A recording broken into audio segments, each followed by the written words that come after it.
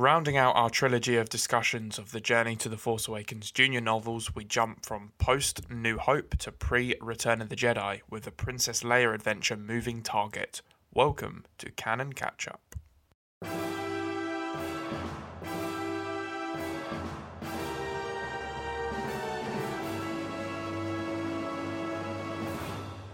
Hello there and welcome back to the Star Wars Book Community Podcast. Today is a Canon Catch-Up episode and we will be talking about Moving Target by Cecil Castellucci and Jason Fry.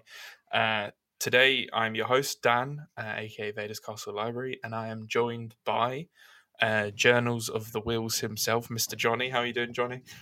Hey, not too bad. Good to be here. We've managed to get you back for two Canon Catch-Up episodes in the space of 2 weeks. How exciting. I don't know what to do with myself. And I got to talk about Canon stuff on the Inquisitor Roundtable too. I know. Crikey. I know. Although I think you're about to get the boot for another couple months. Yeah. But I'll be kicking it with the Legends boys again. Yeah. And we are also joined again, 2 weeks in a row this time, by Not a Force user, Morgan. How are you doing, Morgan? I'm wonderful. Thank you for having me 2 weeks in a row. I like that we kind of rotated for these books. Like it was the four of us, but we just kind of rotated who across was 3 books. not in Yeah. it. Yeah, across 3 books. Yeah.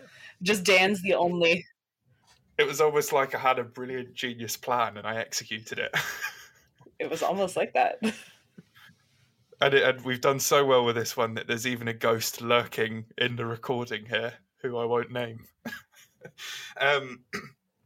Right, so today we are talking about Moving Target. As I said at the top, written by Cecil Castellucci and Jason Fry, with lovely illustrations in the book again by Phil Noto. This is the third of the trilogy of junior novels about the original trilogy's original heroes, and this is the Princess Leia adventure. This book came out on the 4th of September 2015, which I'm slowly realising was a big day in publishing because a lot of stuff came out on September 4th, 2015, including the previous of these 2 books. In this one, Princess Leia sets off on an important mission for the rebellion on the lead up to the Battle of Endor. Timeline-wise, we think this takes place, and the reason I say think is because it's a bit... We're not sure when this takes place, and we're not sure whether this will still be taking place by the time Charles Soule's finished his comic run.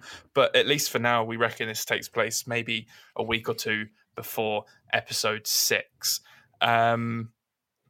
Johnny, I'll start with you. How does this book work for you as a Princess Leia adventure? I really enjoy it. I mean, I think Leia is maybe harder to write than someone like Han Solo, for example. The last one of these I chatted about was the Smuggler's Run book, and Han sort of has a distinctive voice, and I don't know that we actually saw enough of Princess Leia and Princess Leia's interior life in the original movies to have a real sense of what she might be like on the page. But I think this does a good job of capturing that. Mm-hmm. She probably feels most like Leia when she's being snarky and angry, which is, which kind of is the defining thing. If you're trying to look for something on screen that is who Leia is, that's the thing that comes across most, particularly in the first 2 movies, anyway. But it does poke a bit deeper than that, and sort of it for me it's in the thematics. The heart of this book really is these questions of the tension between winning the war at all costs and doing the right thing now, and sort of balancing duty to the galaxy and duty to the individuals that are in it. All of that is very Leia in terms of the things that occupy her heart and her brain space all the time. And that just runs through this whole thing. So, yeah, I think it does a good job as a Leia story. Yeah. And what about you, Morgan? I agree. I think this is probably, controversially again, maybe my favorite of the 3, just because I do like to follow Leia in general. And I think that the themes that Leia deals with and the way that Leia exists in the Star Wars mythos, the entire Star Wars galaxy, is more interesting to me than the way some of the other characters exist. I love the general vibes of this. It feels very found family to me. It feels very those internal questions of those big questions, those big political questions, like Johnny mentioned, are really poignant in this one, and really face forward in this one. And I love a Nien Nub story. Yeah. That's the rest of this one. Nien Nub is my guy. Yeah, I mean, I really enjoyed this one as well. I mean, I actually finished reading this one about an hour ago, so it's very fresh in my mind. This was my first time reading it, and I did really enjoy it. I think to go and drop a reverse hot take on you, Morgan, I think this actually might be my least favorite of the three, but I still like the book, and I think if you take on the front of the book, it says a Princess Leia adventure. I think if you take the Princess Leia bit, I think it might be the best character work of the three, but I think it's my least favorite adventure. If that makes sense. I think I enjoy the plot. I don't love the plot, but I really love what they do with Princess Leia in this book. I love Princess Leia, and anytime we get to explore her character more, I mean, the stuff that Claudia Gray's done with Princess Leia, for example, is all incredible. So spending time with Leia and really getting behind, just the weight and the consequence that she feels for Alderaan, for, the way she misses her parents, obviously adopted parents, but to her, they are her parents. Han and the sort of guilt that she's feeling over not being able to rescue Han. Yeah, all that stuff to me was really, really great character work. And it was packaged in... again, what was a fun and fast-paced adventure. I just don't think it was quite as fast-paced and adventurous as the previous two. But I don't mean that as a major criticism, because I still really do like the book. I don't know if you guys have anything to rebuttal against me for that. No, I think that's fair. I mean, it's probably, for me, it sits in the middle. My favorite of this little triptych of books is probably Weapon of the Jedi, and my least favorite is probably Smuggler's Run. And for me, this is in the middle. I do agree with you on the plot. The plot's probably my least favorite thing about it. I love the themes that the plot that bubble up out of the plot, but it does sort of become very kind of formulaic in a way. This is kind of cat and mouse game of Leia basically acting as a moving target, a distraction for the Imperials, while the main fleet is amassing near Sullust for reasons. And they visit a planet, they do a thing, they move on to the next planet, they do a thing. They're just they do a decent. The authors do a decent enough job of making those planets feel different, etc., etc. But I'm not overly invested in what they're there to do. What actually grabs me, as you said, is the character work and the thematic stuff. Yeah. Although I will give a special shout out to the second planet they went to, because Princess Leia having a sleep on a beach and then getting kidnapped by pirates who weren't actually pirates is probably my favorite chunk of this book. Oh my god, yes. Give me more Star Wars actual pirates, not space pirates, like actual pirates who like are actual pirates. water pirates. Like water pirates. And just how I love the way it was written, and I can't quite remember how it was, but it was like Leia lying down and having a sleep for like the first time in like 3 years or something like that, which was like really powerful, that she just never gets to take a break. And she was like, why am I on this nice holiday destination whilst the galaxy's at war? I feel so guilty about being here, even though she's on a dangerous mission. So yeah, lots of great Leia stuff. Morgan, have you got anything else you want to add Leia-wise before we move on? I don't think so. I mean, I like the idea that she's struggling with a lot of things as we're reading this book. And I think that you guys said that this is like the least plot that we get from any of these, and the plot isn't the best part. It feels kind of like, I'm sure you guys probably haven't read much of her, but if you haven't, I do recommend it. It feels like a Becky Chambers kind of book, where the plot is there just to give you a story, a framework so that you can dig deeper into the characters. And that's what this is. The plot isn't there to tell you something expansive and tell a story. Really, it's more just to give you an insight into how do these characters react to being placed in a certain situation, which I think is one of my favorite types of books, which is probably why this appeals to me so much. And I do think it's great that we also, like, Cecil Catalucci is a female author, and I'm glad that we have a female author writing part of Leia, or at least being a part of this writing, because I don't always love women written by men. So yeah, I think the canon is doing a much better job of that generally vis-a-vis Leia than was the case in the old Legends continuity.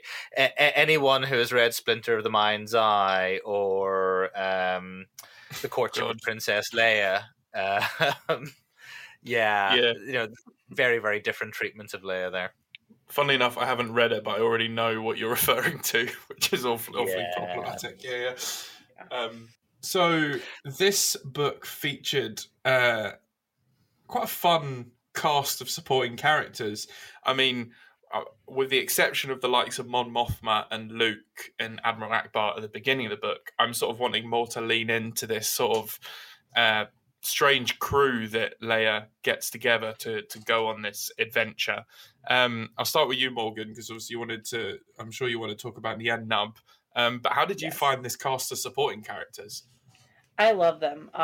This is my favorite type of story. Like, again, it feels like a Becky Chambers book, the Long Way to a Small Angry Planet series. It feels very much like that. It feels like Firefly. It feels like all of those sort of. It feels like Rebels in a way too, right? You've got this crew of people that are all very different, and they all fill very different spots on this. On their ship. Words, I cannot do them today. They all feel very different, and they all fill these different spots on their ship, and it makes it feel like it's a little family. They very clearly care for each other. They very clearly kind of have almost sibling relationships with each other here and there, where they butt heads a little bit.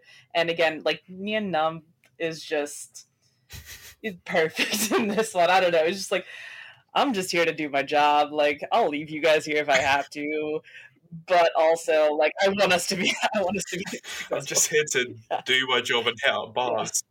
Yeah. No, I love that his whole thing was like, I'm going to drop you guys off to do the actual mission. I'm going to hit up the bar to gather intel, obviously. Yeah, that's clearly what he's doing. Yeah. And then you have to have that, like, that character in whatever story like this, where you have that big cast that feels almost like this family or this crew that is together. That's kind of like the parent almost of the group, which that's the role that Nien Nunb takes. Nien Nunb. I can't say his name. Continue.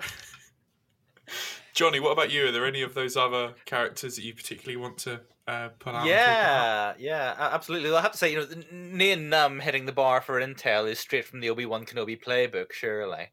That's the Outlander Club classic, Attack of the Clones. Yeah, exactly.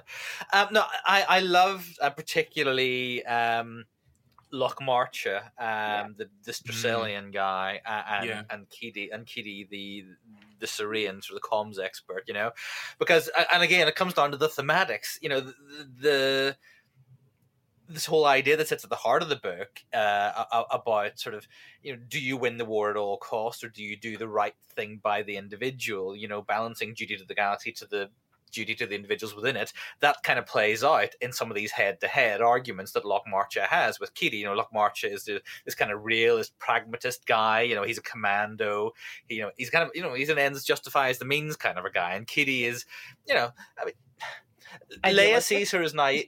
Yeah, she is. I mean, Leia does use the word naive at one point, but I don't think that's necessarily fair. She's much more idealistic. She's a bit more soft-hearted. She's not as sort of war-hardened yet. Although, she's on a bit of a journey through this narrative on that score.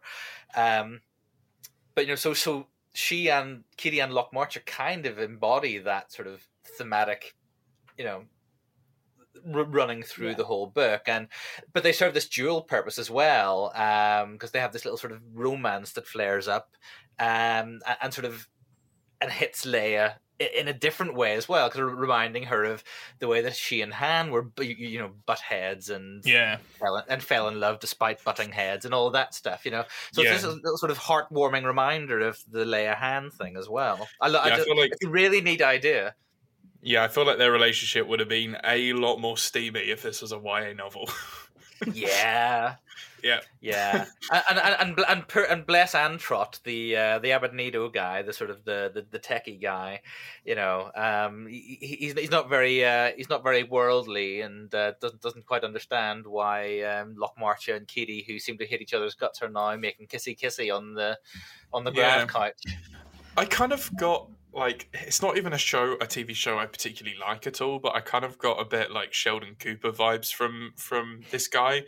The sort of like not really understanding sort of the situation, but there's an endearingness that this guy has that the other character I just referenced doesn't have. I thought he was an endearing member of the crew, and I really liked. He's very like autistic coded. I mean, that's what it is. He's very much giving that vibe, and I was like, oh, his poor little, bless his poor little heart. And it was. I think that's what I really liked about this cast of characters. I think that they're all very different. They all, as you rightly said, Morgan, fill their own role within the crew, and I think that there's characters there that different people can connect to whilst reading this book. I'm sure some people pick up this book and connect to Leia. Some people pick up this book and connect to Nyan Nub hitting a bar instead of doing his job. And I think that it has that sort of effective ability while doing his job. I think they're a really fun cast of characters. And I definitely like the first 50% of this book. I did feel myself not quite enjoying it as much as I wanted to be enjoying it. And there was a moment, and I think it was around them going to like the beach planet, with sort of that like the family going on like a weird vacation and all having to put Hawaiian shirts on. Yeah, it's that scene from Pulp Fiction where suddenly Samuel L. Jackson and John Travolta are dressed in Quentin Tarantino's spare shorts and t-shirt.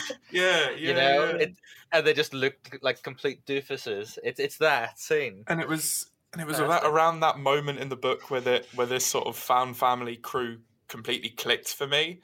And I think that second half of the book landed so much better for me because at that moment these characters really clicked, and I think that is what the book does well. Like, I was sad when bad things started to happen to some of them at the end of this book. Like, we won't dive completely into spoilers, but not everyone makes it out the other end, and there are some pretty sad moments in there.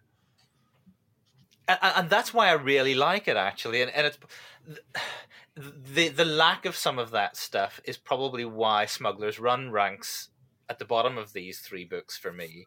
Because what I love about these books, then the equivalent tie into Last Jedi and Rise of Skywalker, they don't shy away from dealing with sort of heavier stuff and throwing heavier stuff in there. And just for me, the Smuggler's Run one is the one that kind of doesn't really thematically deal with anything in particular. It's fun, but it's not much more than that. Whereas this one, it's very...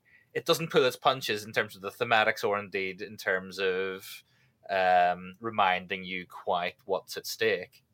Yeah. Mm-hmm. Yeah, definitely. I did quite like the... just before we move on, because it just for some reason made me think about it, but the throwaway comment about Nyan Nub recommending that Leia's beach outfit was a bikini as opposed to the pair of shorts and a t-shirt that she ended up wearing. But not just any bikini, but a brown bikini with gold embroidery on it, which I think is intended to refer to the gold bikini from Jabba's palace. The sort of like, I don't know whose costume design that was in Return of the Jedi, but let's put Leia in this outfit. Sort of, it was a nice little meta reference to that, I think. Yeah, and given the choice, she really wouldn't have. No. Just before we move on to talk about other stuff, one of the supporting characters who was fairly minor in this, but I guess their presence was felt, was Mon Mothma, and particularly Mon Mothma's relationship with Leia. I would just want to throw it out to the two of you. Is there anything you'd like to add about that? Because I found Mon Mothma, I like it when she pops up in anything, but I think this was a nice, seeing that motherly role that she has in Leia's life almost was really quite effective. Morgan.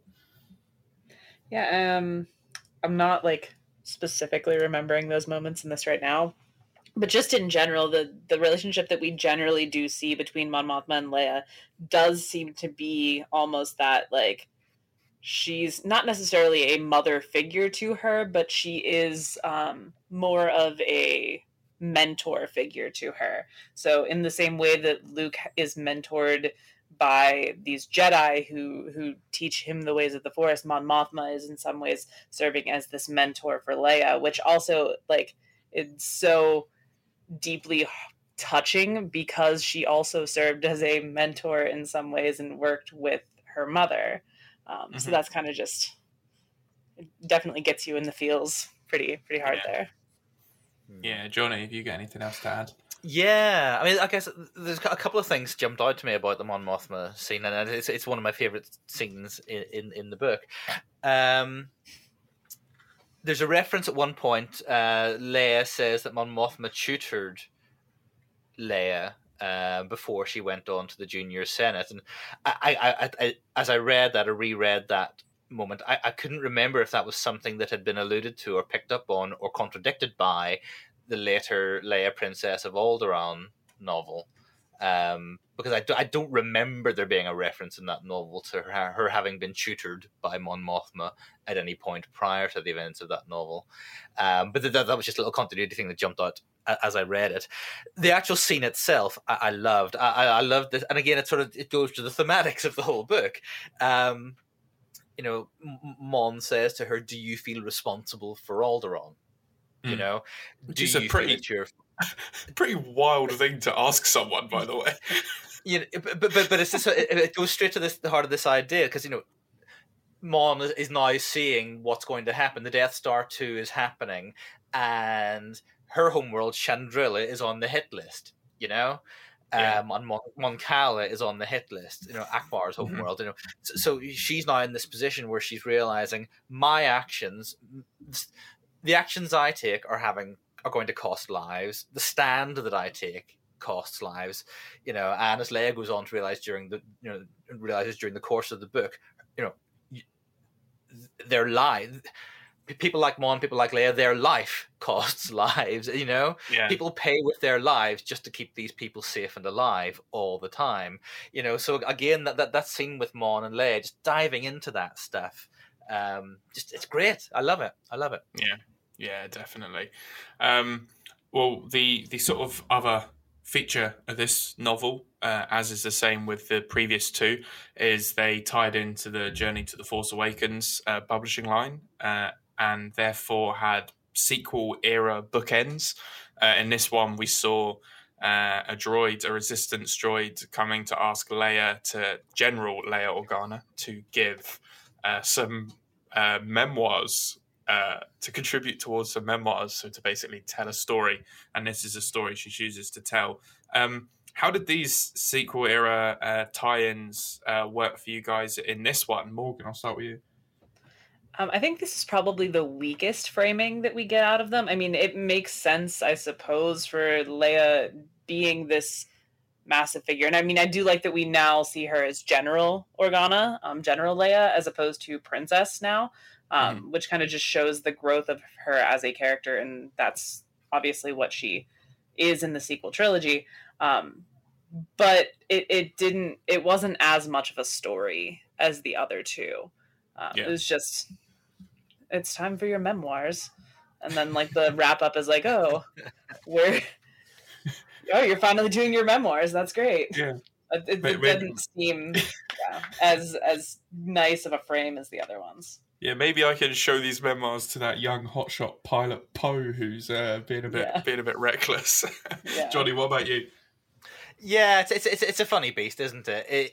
It's nice that she's actually in it. Where in the Luke one, Luke for reasons isn't in his book sequel era bookend.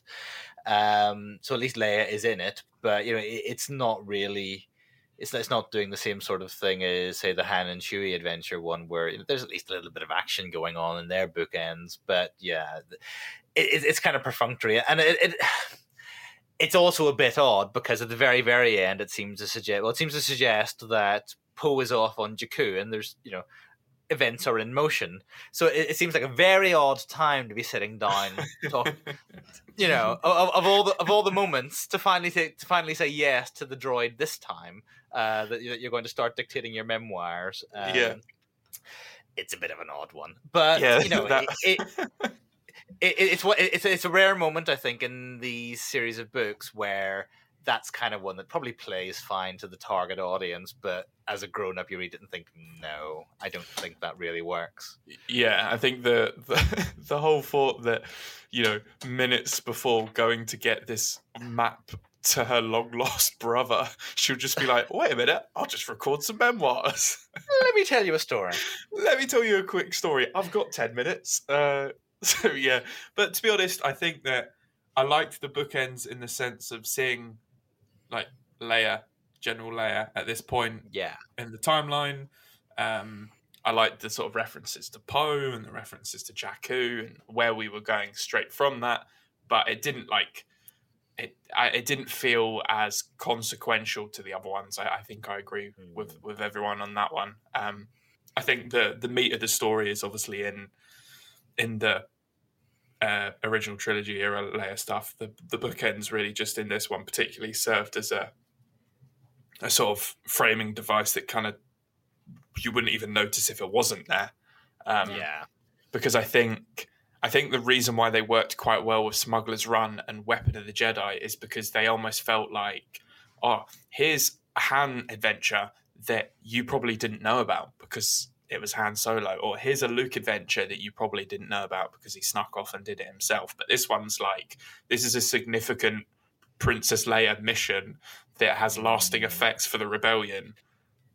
Story. So it didn't feel like one of oh, let's just tell you this fun story. So I think that's why it didn't work as well. But I don't think it was fitting into a publishing initiative, and it did the job it needed to do.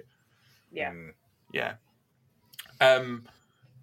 Canon implications. Now I think this is the little bit where I'm concerned about this book's longevity.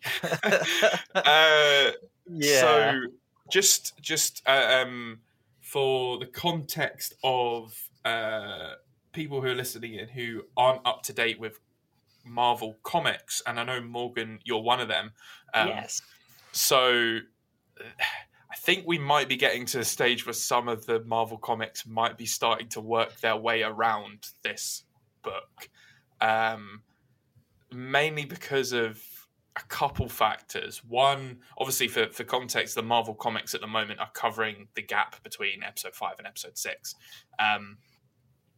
And I think there is a point in the Marvel Comics run where there's a 3-issue arc where the Rebels learn about Death Star 2. And in this book, they're learning about Death Star 2, but this is already a good few months after that. So that was my first little thing of right, that's kind of already been redone. The Luke, I mean, I know Luke's not in it much, but he sort of just comes in, says, hey, Leia, you're off on this mission. I'm just going to go fly about for a bit because I don't really have a role, which doesn't really line up to how he is in the comics because he has a pretty major role. I mean, he's knee deep in sort of Jedi research at this point. He's not wandering about aimlessly. He's pretty sort of locked into what he's getting up to. And then I guess there's the whole factor of the return to Tatooine to rescue Han Solo thing, which they sort of suggest in this book that they've just been waiting around for Lando and Chewbacca to get them some intel, whereas the comics lead on that the reason it hasn't happened is because of the Crimson Dawn revelation. So it's just a few things that don't line up very well, and I don't know. Sorry, Dan. Where are the comics at the minute in terms of Luke's lightsaber? Is he still rocking around with that yellow lightsaber that he picked up along the way? It broke, and then he sort of kind of rebuilt it, but then he also went and got his green kyber crystal, but he hasn't built that one yet. But he does have a lightsaber, yes, which again doesn't line up in this either. No, because in this one there's no reference to. Either again, I'm always banging on about Hulek's lightsaber that he picked up in the Heir to the Jedi. You're never going to give up about this one, are you? No one's ever mentioned Hulek's lightsaber ever again. In this book, Leia definitely mentions that he doesn't have a lightsaber and he's off doing his thing anyway. So there's lots of little points of contact, I think, where. I mean, I suppose what you can say is certain point of view. She's dictating these memoirs after a period of some 30 plus years, almost 35 years. She may well have forgotten the sequence of events, etc., etc. Yeah, there's no way that she would have forgotten the War of the Bounty Hunters and the Crimson Dawn. Whole massive thing with Boba Fett. There's no way this doesn't even get a mention. Do you know what I mean? It doesn't work. They forgot this book existed. Do you know what I mean? It's Heir to the Jedi. It's Hulek's lightsaber. It's all that all over again. And I'll see you guys later. To the listeners who were wondering why Chris has suddenly arrived, when I mentioned we had he was the ghost. There you go. I mean. We still don't know where Charles Soule's going to take the story in the comics in relation to leading into Return of the Jedi. He might try his best to sort of weave it in where Leia disappears for a few issues and then that's her moving target story. So we don't know how things are going to tie up. But I think the point that the ghost was just referencing was emotionally, Leia has gone through a lot at this point and...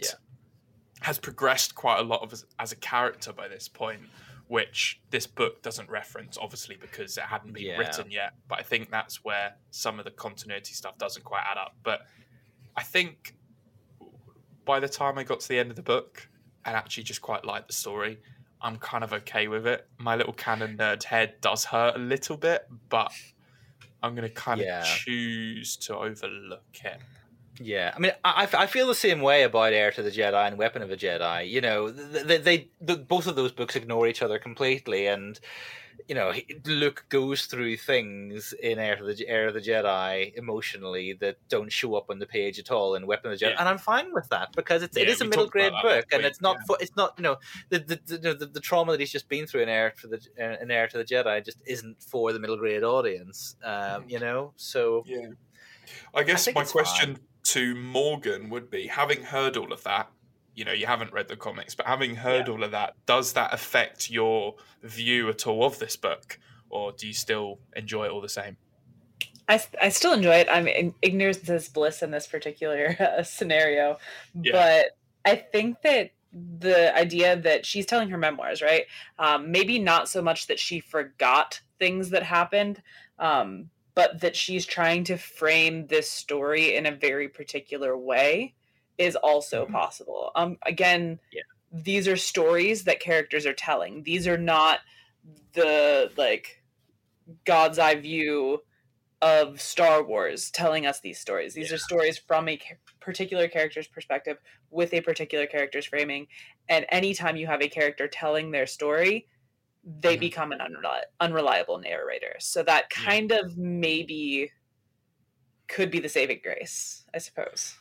Yeah, and she's only got 10 minutes before she needs to get back to the briefing room, so she really can't get into that. 10 minutes when she's probably going to the bathroom. This is the 10 minutes where I might as well.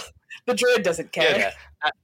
I mean, And to be honest, for the sake of brevity, I'm going to leave out the whole thing with Kira and that War the Bounty Hunter thing. And yeah, I was going to say, Johnny, that's a nice justification in my head. She's like, right, Jakku's kicking off in 10 minutes time. I don't have time. I don't have time for that. I don't have time for Commander Zara. I don't really have time for like Luke's little weird yellow lightsaber. Right, okay, me and Yan Nub at the pub. There you go. Yeah. There's also a weird continuity difference between Nien Num's character, because in Battlefront Twilight Company, he is very much painted as this like almost stoic rebel hero. Like not rebels in the Rebel Alliance, but like resistance hero in Sullust. And then in this book, he's like a bit of a goof. Like they're two different people. Yeah.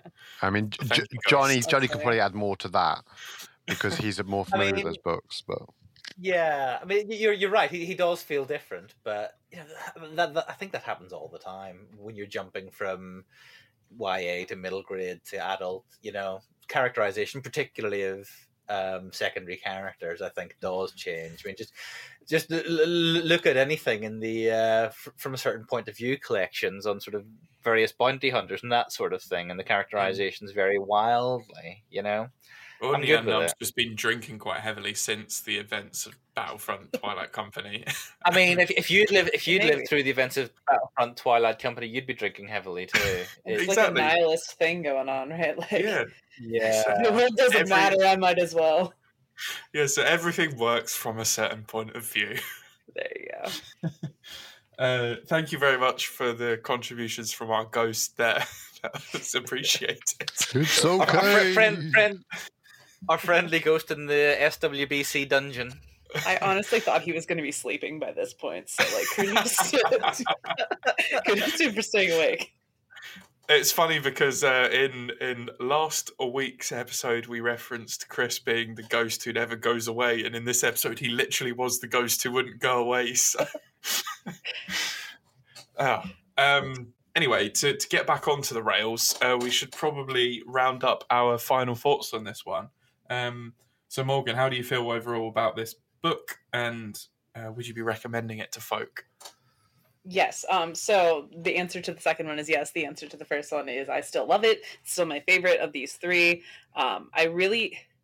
This to me is my favorite part of Star Wars. I do like, there's a point towards the end where we see almost a moment that foreshadows a little bit what happens at the end of the sequel trilogy, where it's just people. And they're here and they're doing their thing. And I love the themes that this thing explores. I think it is great. Once again, we've said it every single time that we've done one of these episodes. This is not just for kids. Maybe this one, some of the elements feel a little bit more for kids, but this one still worth reading no matter what age you are. Great. And Johnny, how about you? Yeah, I really like this. I really like it, and it's kind of a forerunner in a way of other books in the canon that focus on female characters, where the plot maybe isn't the most important thing. I'm thinking particularly of folk like E.K. Johnston and her work with Ahsoka or Padme. You know. The plot is not the most important thing here. What's important here is that the plot is a mechanism to get these themes out there and to get the characters chewing over these big questions, you know, and to let sort of the character work take over. So it's fantastic from that point of view, and I love that it's packaged up in an easily digestible middle grade read. I love it. Yeah. No, I enjoyed this one. I actually think, funnily enough, I mean, because I genuinely just read this in a little bit of a rush today to be ready for this episode, I think I might like it more after just sitting here and chatting to you two about it for the last 40 minutes. I think the more I've been chatting to you, the more I'm like, oh, I did really like that. Oh, I really like that as well. And you know, that's a lesson to people who go watch films and then cry about it for a year. Anyway, no, I really enjoyed this, and I thought Leia's story in it was fantastic. The supporting characters were fantastic, and whilst it's not my favorite adventure, I do think it did feel very original trilogy Rebel mission. and I think it was an effective storyline, and I just liked the way it was written. And I think it is, again, I mean, it's the same story with all three of these books. We've been saying it every week. They're easily digestible for adult readers as much as they're, fun for the younger audience to read as well. So whatever age of Star Wars fan you are, I think this one's a worthwhile story to pick up and read. And hopefully... hopefully you're not listening to this in a year's time and it's been completely decanonized by the comics. Even if it is, it's still good. Yes, absolutely. Live in ignorance. Yeah. But great, thank you very much, both of you. That was a great chat. It was good to chat Moving Target with you both. Canon Catch Up will return next week to talk about, I believe we're on to Aftermath next week, which will get interesting because that was a fairly significant moment in Star Wars publishing canon life. So we'll be back to talk about that next week. Morgan, where can the people find you? With increasing frequency, they can find me here. But otherwise, they can find me mostly on Instagram as Not a Force User. And Johnny. Folk can usually find me rambling about Star Wars stuff on Instagram as @Journals of the Wills, and I'm on Threads as @Journals of the Wills as well. I mean, if you really insist on using Twitter, you can find me there as @JournalsWills. I know, right? To be honest, by the time this episode comes out, you might have to pay for Twitter. So no one will be on it. I really won't be doing that, and I doubt the podcast account will be doing that either. No, definitely not. Well, thank you very much, both of you, for being here. It was great chatting with you. I've been Dan, aka Vader's Castle Library. If you've enjoyed this episode, make sure you follow, subscribe to the Star Wars Book Community podcast for more canon catch-up, more Legends Library, more of our main shows and our author interviews and all that good stuff. Thank you very much for listening. And bye from all three of us. Bye. Bye. Bye.